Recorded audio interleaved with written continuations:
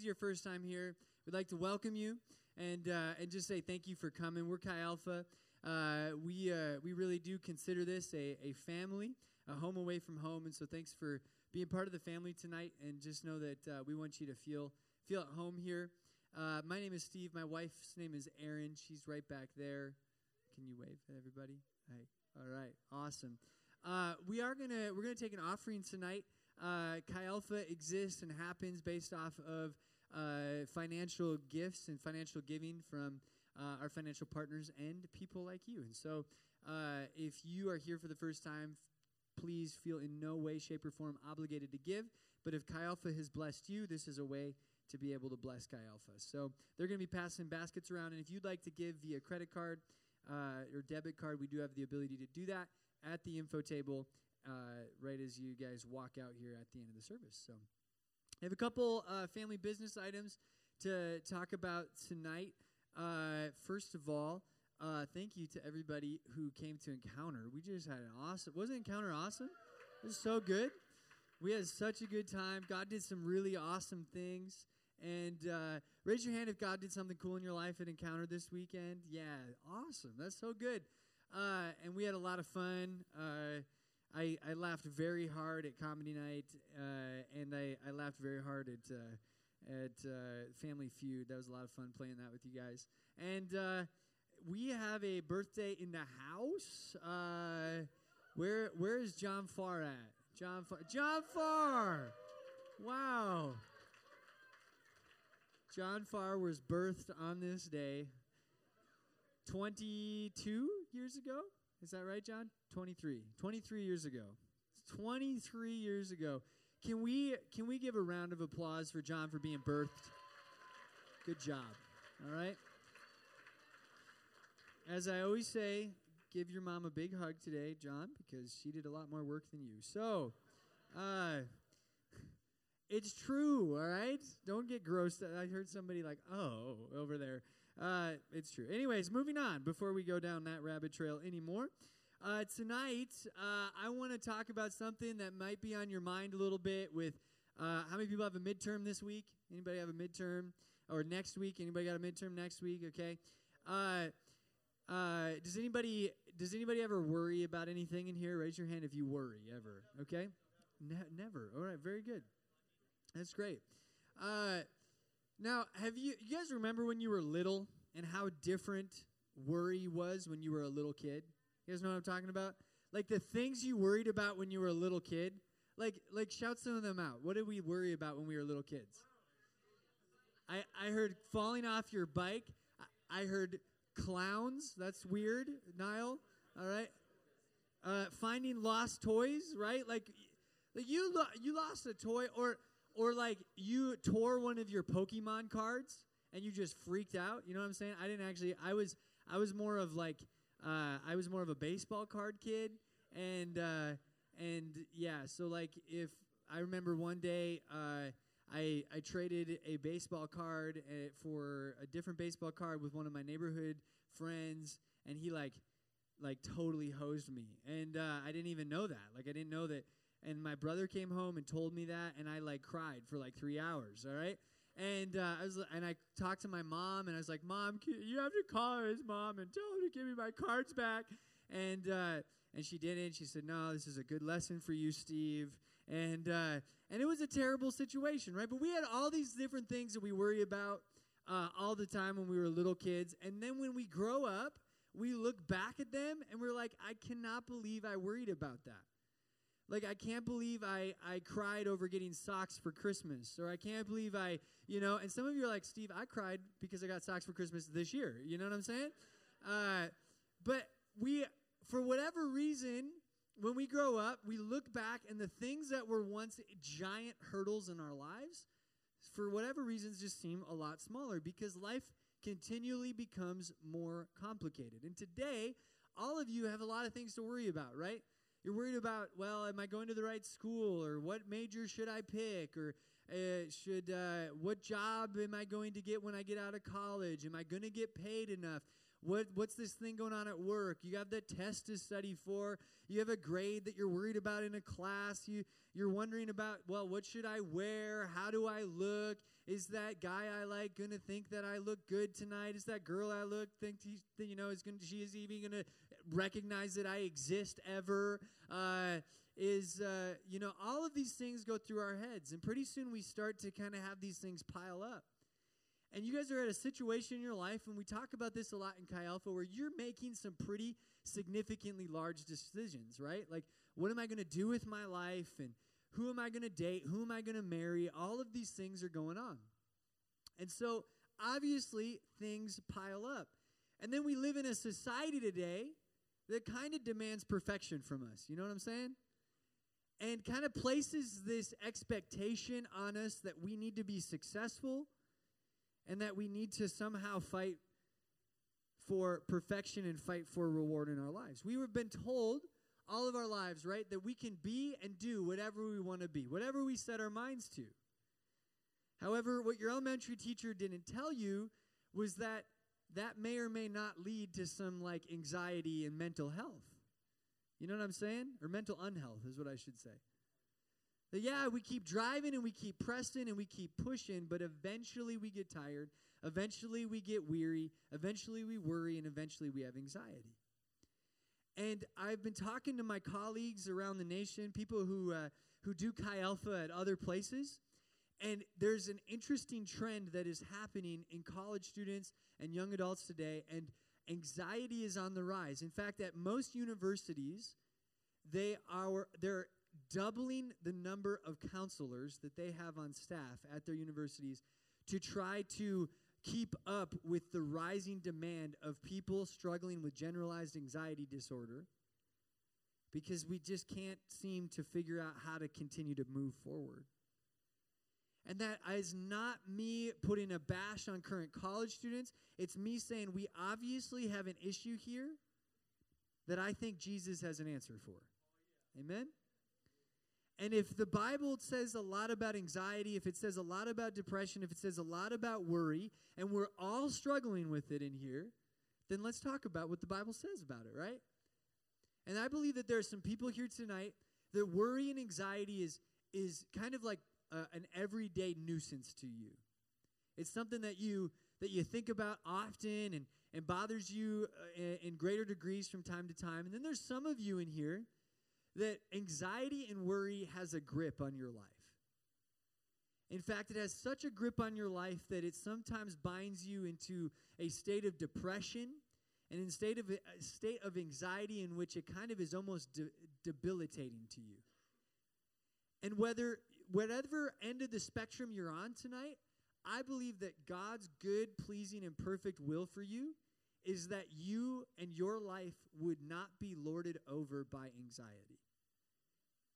That you would be a person of peace, and that you'd be a person who rests in the comfort of our great God. So I want us to understand a couple things before we get into kind of how do we actually do this, right? Because it sounds all well and good, but tonight I don't want you to walk out of here and say, well, what did you guys talk about at Chi Alpha tonight? We talked about anxiety. Well, how do you overcome anxiety? Jesus, right? Like, that's like not what I want to actually give you guys and equip you guys with some practical things to be able to do. But before we get into that, we got to understand a couple things about worry. Number one is that worry is not from the Lord. It is not from the Lord. In fact, worry is actually a result of some form of disconnect or misunderstanding of who God is. The Bible does not say that God is a God of worry and anxiety. The Bible actually says that God is a God of comfort and peace, and that in Him there is rest, and that we can cast our anxiety on Him because He cares for us, that His commands are not burdensome, that His yoke is easy, that His burden is light, right? And we could go on and on and on. And so we have to understand that God doesn't want us to live in worry. The Bible also talks about the fact that worry is useless. In Matthew 6:27, Jesus Himself says, can any one of you by worrying add a single hour to your life? And the Bible goes on to actually command us not to be anxious, to command us not to worry. Because worry eventually gives way to fear in our lives, and fear is kind of one of those like gateway things that the devil uses to kind of stick his foot in to our lives. and cause and kind of wreak a lot of havoc. And so we want to handle this, and God wants us to deal with this. But the second thing I want us to understand about stress and worry and anxiety is that all stress is not bad. That some stress is actually an okay thing. Now, hear me out on that. I believe that stress actually has the ability to push us to the end of ourselves so that we eventually have to end up on our knees, surrendered to the fact that, Jesus, I cannot do this without you. And so what I don't want us to do tonight, I do not want you to walk out of here thinking that Steve just told me that I have to look at life as everything is puppy dogs, candy canes, and roses. And that tomorrow, in order to follow Jesus, I have to skip to class. Singing some Sound of Music song or something like that. If you do that, you're probably going to lose all your friends, okay? So that's not what I'm saying. Because I think that some stress in our lives is okay. It's just all about how we perceive that stress. And it's whether or not we make the stress in our lives lord over our lives, or we submit it to the Lord of Lords in our lives, Jesus Christ, and we say, Jesus, what do I do with this? Tell me how to carry this. I believe that our capacity for the kingdom, our capacity to do things for the kingdom, will increase as we increase our ability to give Jesus our stress. Does that make sense? I believe that as we increase our ability to give Jesus our stress, then we will increase our capacity, the amount that we're able to accomplish for the kingdom of God. So often what I see in people is that they are limited by what I call emotional intelligence, emotional IQ. That we get older every year. We never stop that, right? So we get older and older and older. We keep passing on through the years of our lives, but sometimes we never go back to maybe our 16-year-old self or our 17 or 18-year-old self and handle some of the emotional or mental blockades in our maturity there. And eventually we end up 30 years old with the emotional intelligence of a 17-year-old. Some of us know people like that in our lives, right? And what I believe God wants us to do is God is saying, hey, I want to walk with you. I know life is stressful. I know that life is burdensome. I know that things are tough. And I know that there is anxiety that is going to come against you. I want to walk in that with you so that we continue to grow in this together. And God will never give us more than what we can handle, right? That's a promise from Him. But we have to make sure that what we have been given, we are laying at His feet and that we are handling in the lordship of Jesus Christ. So I don't want us to run from stress. I don't want us to I'm just not going to think about that. I want us to be able to walk in and through things that might be difficult, but be able to do that underneath the lordship of Jesus Christ. Is that making sense? Thank you. I appreciate that. The reality is that life is not going to slow down for any of us, right? And so I don't want you guys to ever listen to the lie that, as soon as my degree is done, then I'll be able to take a deep breath. Because you get to that stage of life, and all of a sudden you're in the first year of marriage. And you say, the first year of marriage is just really stressful, but as soon as we're kind of out of this kind of getting used to each other, getting to know each other, then life is going to be better. But then a baby comes, right? You say, oh man, this first year of having a baby is really stressful, but as soon as he or she is out of diapers, then it won't be stressful. And then there's soccer practice, then there's another baby on the way, and then there's this, that, the other thing, and pretty soon, the next thing you know, life is just piling up baggage. And if we carry on with the understanding of our emotional stress and our emotional anxiety in the attitude of someone who never stepped past the emotional maturity of a 16-year-old, we're going to obviously have problems in our marriage as a parent, as a dad, as a mom. Does that make sense? So I want us to be able to start to deal with this now. And I believe that I want you to know I'm not making light of anxiety. I want you to know that I really think that it is a real problem that Jesus has a real answer for. And so we're going to look at a guy by the name of David tonight.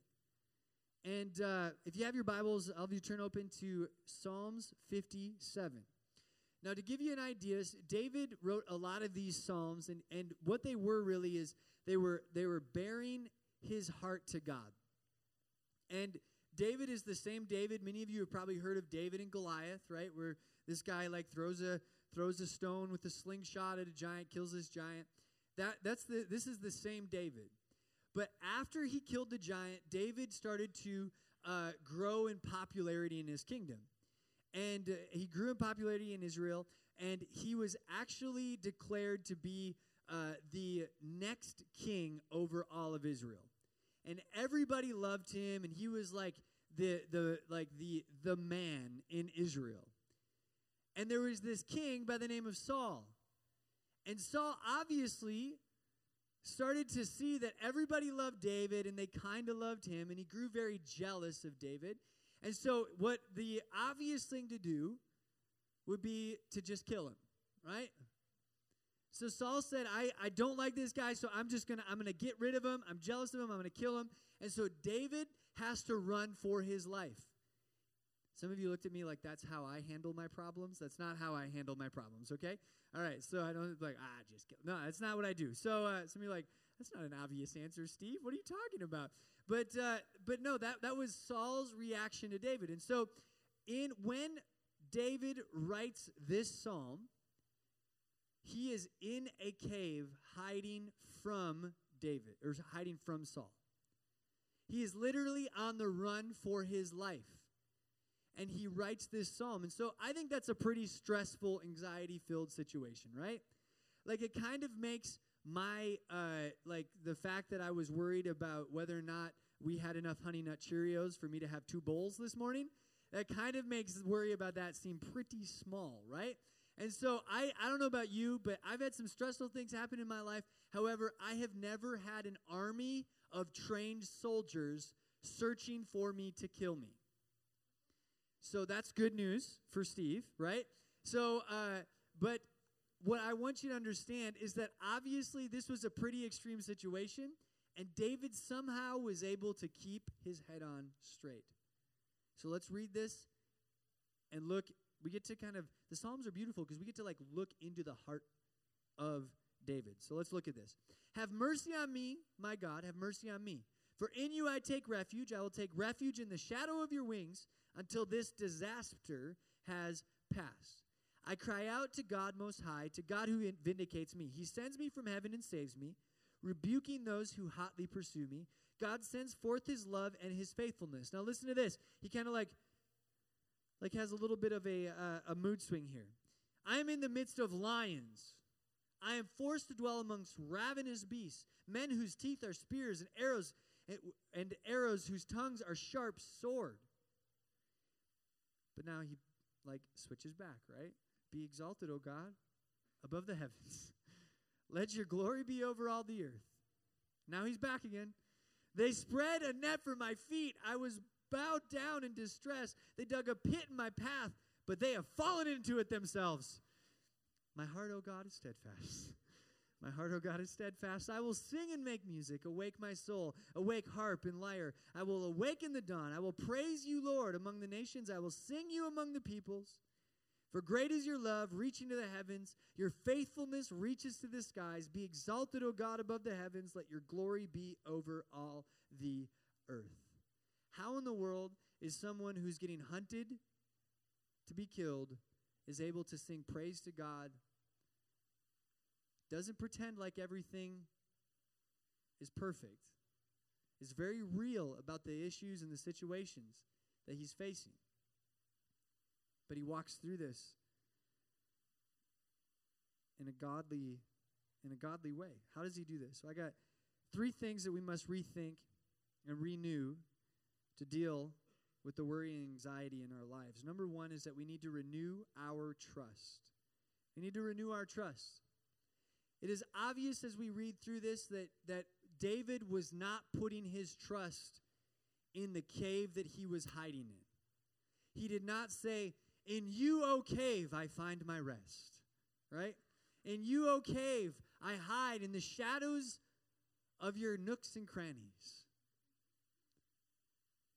He didn't say any of that. He put his trust in the Lord. See, when we worry is really the opposite of trust. And worry is an indicator that something is off in what we are trusting. Essentially, when we worry, we are telling God that we don't trust him, right?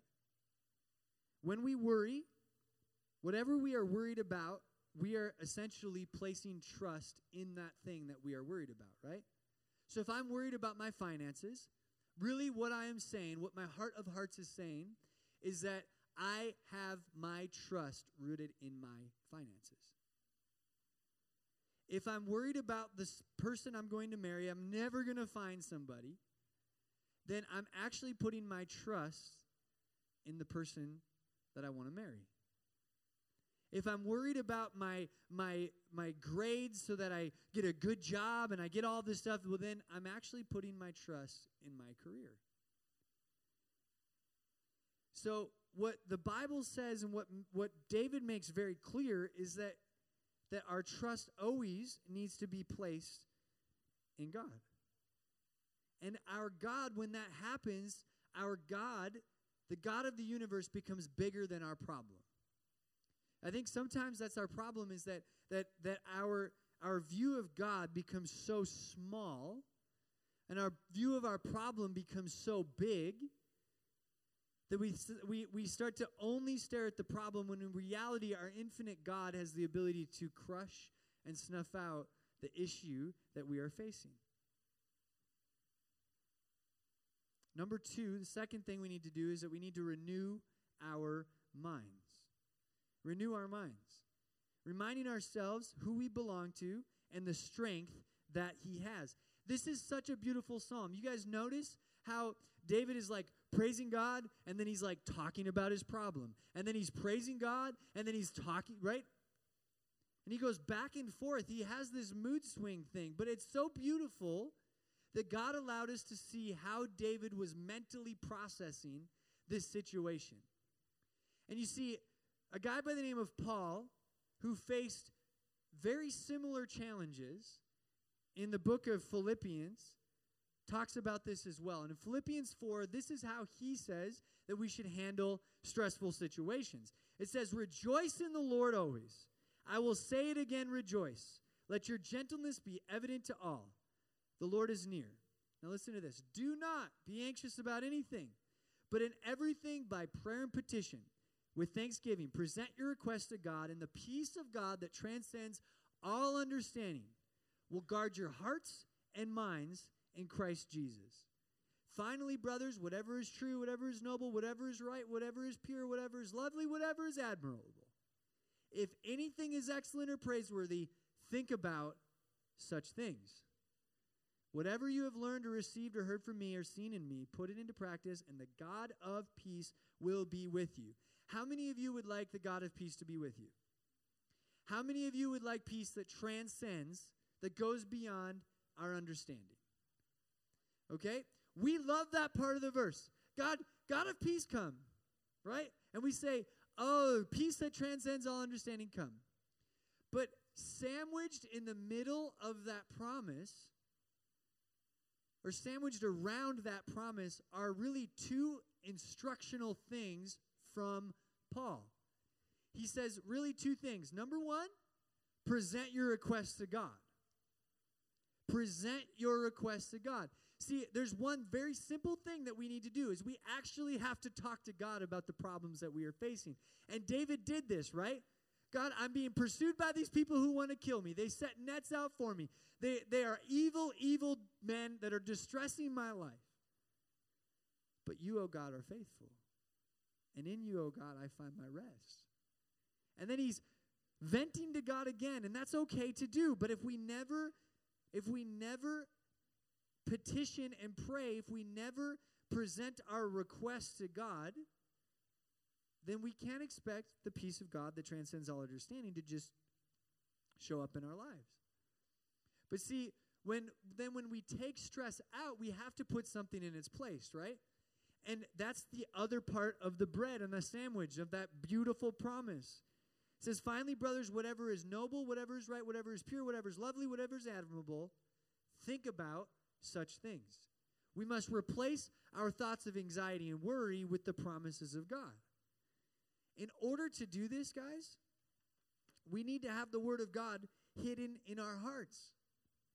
When is the last time you have spent time in the presence of God, relaxing in the presence of God, venting in the presence of God, requesting things to God, actually spending time at His feet? Not just say that you're praying about something, but actually praying about something. To say, God, I need you, and I want to know what your commands say about this. I think some of us are expecting to overcome anxiety without ever having the promises of God spoken over us on a daily basis. To sit down with Scripture and to say, Jesus, what do you have to say about this? Make your thoughts my thoughts. I believe that's what David was described as a man after God's own heart. He understood the character of God, and he understood what God had to say about anxiety.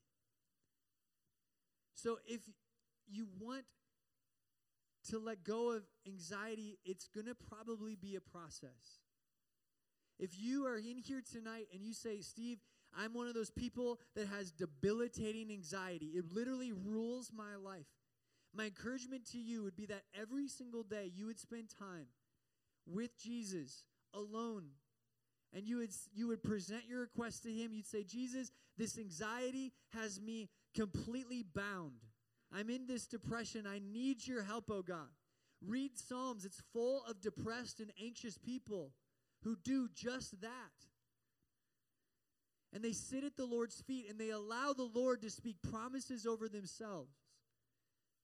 And your promises that you have are in this book. And if you need a Bible, we have one for you for free in the back at the info table. You can take one tonight. And it's really simple to just Google search Bible verses about anxiety and start to memorize those and meditate on those and dwell on those and fill your mind with things that are worthy, things that are noble, things that are pure, things that are right. The third thing we need to do is we need to renew our perspective. We need to renew our perspective. I don't think it's, obviously we need to renew our trust, and it's simple to say, well, I trust in God, and we start to renew our minds, but to take it one step further, we need to renew our perspective, to change our base level of need. I think sometimes we start to feel entitled in our lives. And entitlement is a gateway for anxiety. When we start saying, I deserve this, or I deserve that, or I deserve more rest, I deserve more sleep, I deserve more personal time, I deserve more alone time, I deserve a better grade, I deserve more money, I deserve a better car, I deserve a better house, I deserve to be treated better, and all of these things. This entitlement is a gateway for anxiety. 1 Timothy chapter 6, verse 7 through 10 says this, for we brought nothing into the world and we can take nothing out of it. But if we have food and clothing, we will be content with that. When is the last time that you have filled your heart with gratitude for the simple things in your life? You know, I'm amazed. When I go backpacking, I can literally survive with everything I need on my back. And every time I go backpacking, as I'm lying in my tent, I realize that, wow, I do not appreciate my house enough. I do not appreciate the simple things in my life that God has blessed me with that I take for granted every single day.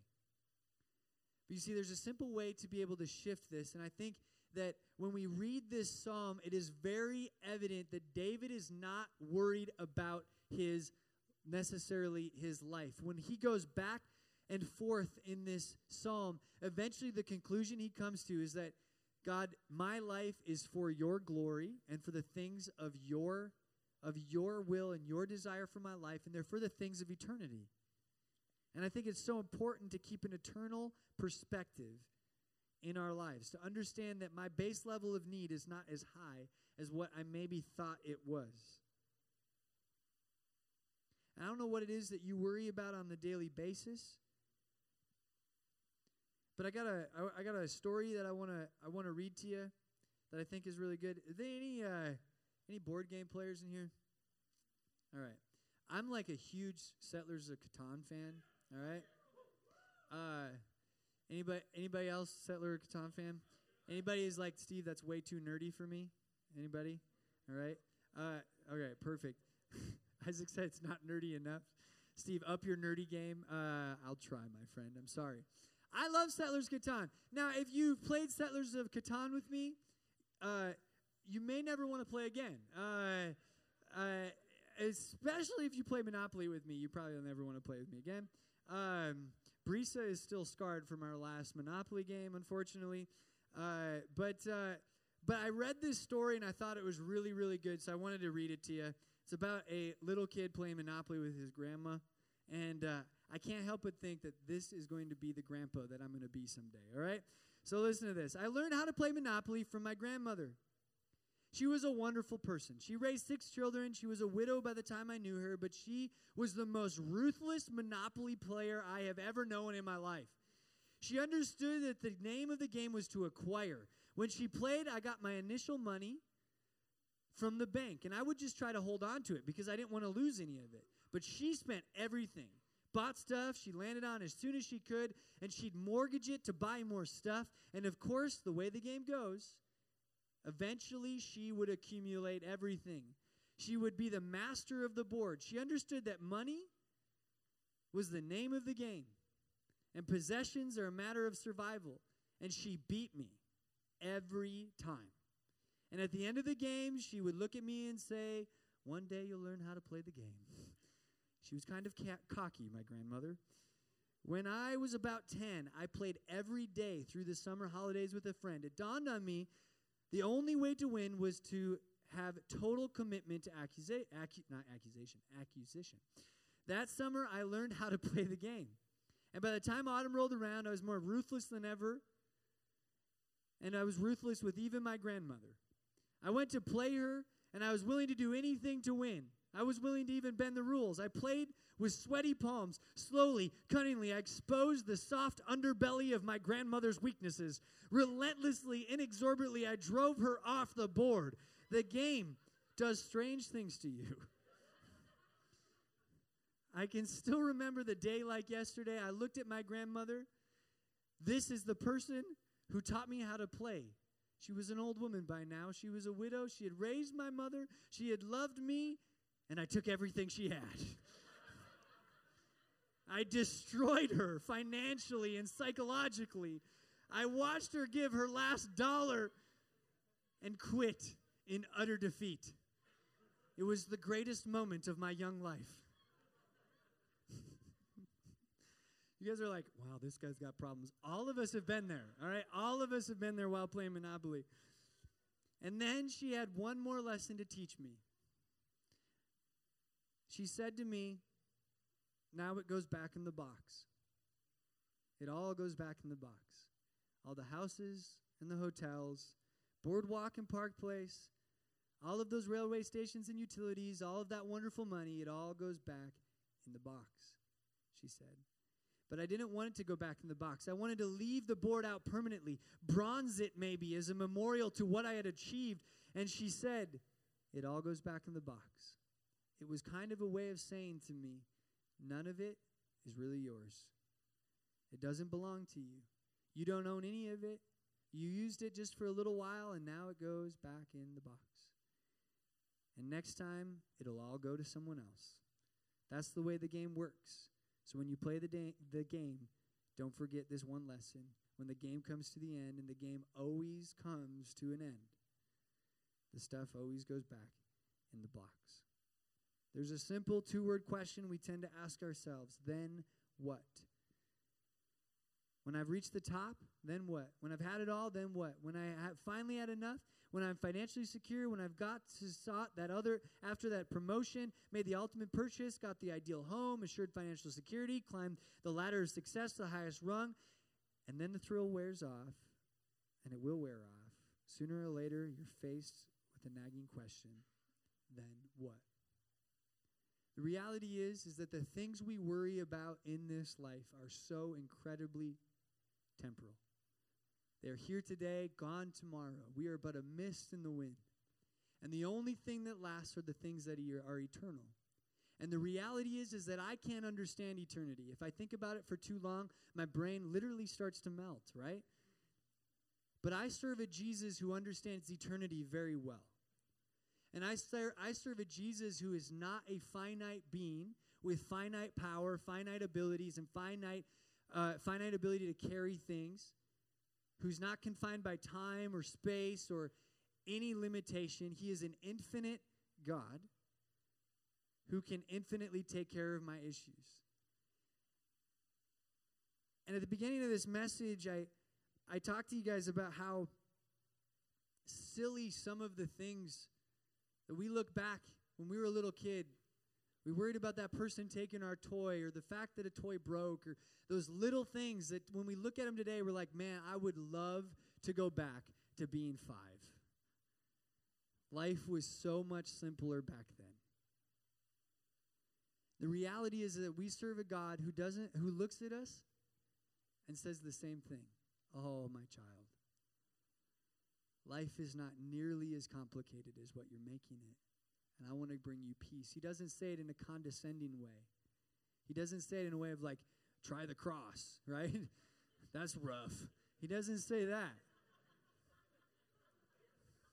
He doesn't say it like that. What he says is he says, listen, I know what you're walking through. I know the stress. I know the anxiety. I understand it. But listen, I'm so much bigger than that.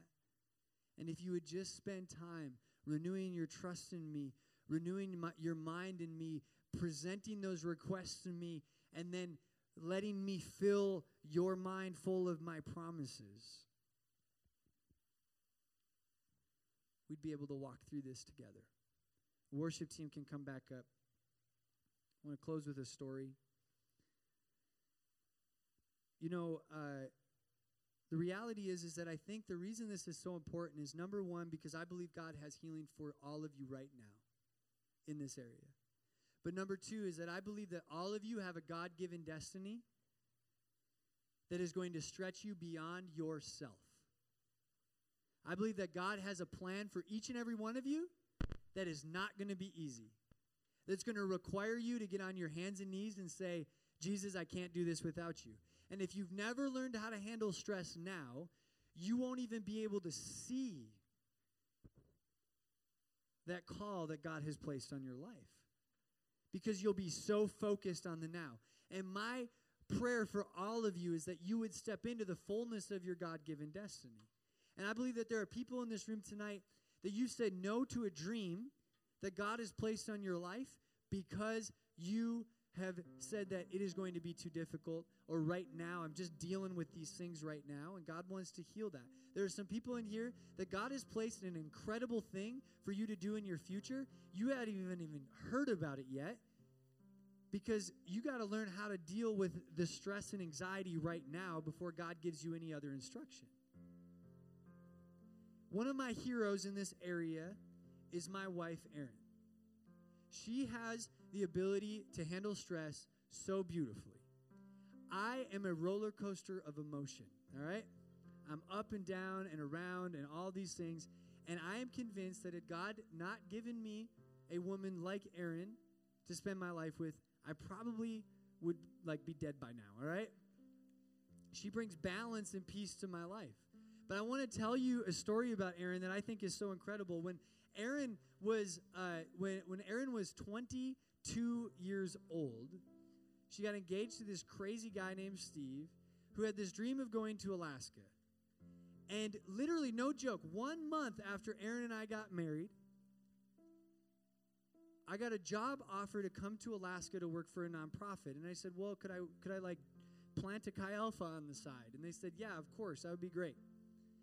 And so we prayed about it. Literally 1 week after saying I do, we started praying about this. And most people would be pretty scared to do anything in their first year of marriage, let alone move 5,000 miles or 3,000 miles away from their family and start all this stuff. Erin hadn't even graduated from college yet, and she was praying about all this. And we felt very confident that the Lord had spoken and that it was time to go. And I remember that Aaron was 23 then when we literally packed up everything we had in 2 big U-boxes, shipped it to Alaska, jumped in our car, and we moved. And we get here, we move into a house that we had never even been in before. I mean, you guys, this was a stressful season of life. And man, it was crazy. I cried way more than my wife. I'm just going to be vulnerable with you. I was worried and anxious way more than my wife, and Erin was always steady. And I'll never forget, we were in our house, and we were about to have the first night ever of Chi Alpha. We were going to have people over for burgers, and we were going to cast vision for what this thing was going to be all about. And we had gotten our house clean, and we got the burgers set out, all the food ready to go, and a fire pit set up in the backyard. Everything was ready, and there was about a half hour before people were supposed to show up. And I'm standing in the living room, and I look at Erin, and we're thinking the same thing. Oh, my gosh, I hope this works. And she looked at me, and she does this really cute little thing. She kind of slouched her shoulders like this and put her neck down. And she kind of like this. And it's just really cute. I love you, Erin. All right? And she looked at me, and she goes, I'm scared. And I wrapped my arms around her. And I said, yeah, me too. And in that moment, it was like this culmination of the last 4 years of this call that God had been working out in my life, and really the last 2 years of the call that God had been working out in Erin's life. And it came to this head when we realized that, oh my gosh, yeah, this is crazy. But I'll never forget that moment, because in that moment, my wife showed me a strength in Jesus that I don't know that I've ever seen in anybody else. In that intimate of a way. And I saw that my wife has the ability to somehow face life's stressful situations and take them in stride, because I know that my wife puts her trust in Jesus, that she renews her mind on a daily, even an hourly basis, and that she's always thinking about eternity way more than the temporal. And I don't know where you're at tonight, but I believe that God might have some big things for you, and He might be uncovering those tonight. Or maybe tonight He just wants to heal some things in your heart and start you on the path to overcome some generalized anxiety in your life. And tonight we'd love to pray for you. We're going to take the last few minutes of tonight to sing some songs and pray for people. But if you would bow your heads and close your eyes, if you're here tonight and you need healing from depression or anxiety, just raise your hand in here. Awesome. We're going to pray for that, and we're going to invite you to the back to receive prayer for that. If you're here tonight and you need to be set free, just from, I'm going to word it this way. If you're here tonight and you know that God is calling you to do something that you've been very worried and anxious about, raise your hand. I want to know who I'm praying for in that. Awesome. My hand's up with you. There's some things that I'm dreaming about that scare the living daylights out of me. I have no idea how they're going to happen. But God knows. And I believe He's in them. Awesome. And if you're here tonight, my last question is this. If you're here tonight and you do not have a personal relationship with Jesus and you would like one, and you'd like to surrender your life to Him and make Him the Lord of your life, can you just raise your hand? And while you raise your hand, look at me. Is that for anybody? Okay, I don't see anybody, but if that is you, if you'd like to do that, I would love to pray with you in the back and let you know what that means. But for all of you that raise your hand to one of those first two questions, I'm going to pray for all of us like this. God, I pray that you would release people from anxiety in the name of Jesus. I pray for healing over depression. I pray healing over anxiety. I pray healing over worry in Jesus' name. I pray that tonight they would start to cast their anxiety on you, that they would present their requests to you, and that your peace that transcends all understanding would guard their heart and mind in Christ Jesus. And I pray that they would start to renew their mind with whatever is worthy, whatever is lovely, whatever is admirable, whatever is pure, whatever is right, whatever is true. God, start to speak promises over them. And for those individuals who are worried about something that you've called them to, I pray that you, oh God, would show them that you are bigger than what you have called them to, that you're already there, that you've already prepared in advance the good work for them to do, and that all they need to do is be faithful and surrender. And I pray that you would give them the ability to do that. God, I pray that we would not stay stuck in the emotional maturity of a 16, 17, 18-year-old, but that we would grow and advance in our walks with you. In Jesus' name, amen. We're going to take the next 5 minutes to just allow this to sink in. And if you need prayer for anything, please come see us in the back. And we would love, love, love to pray with you over whatever it is that you might be anxious about.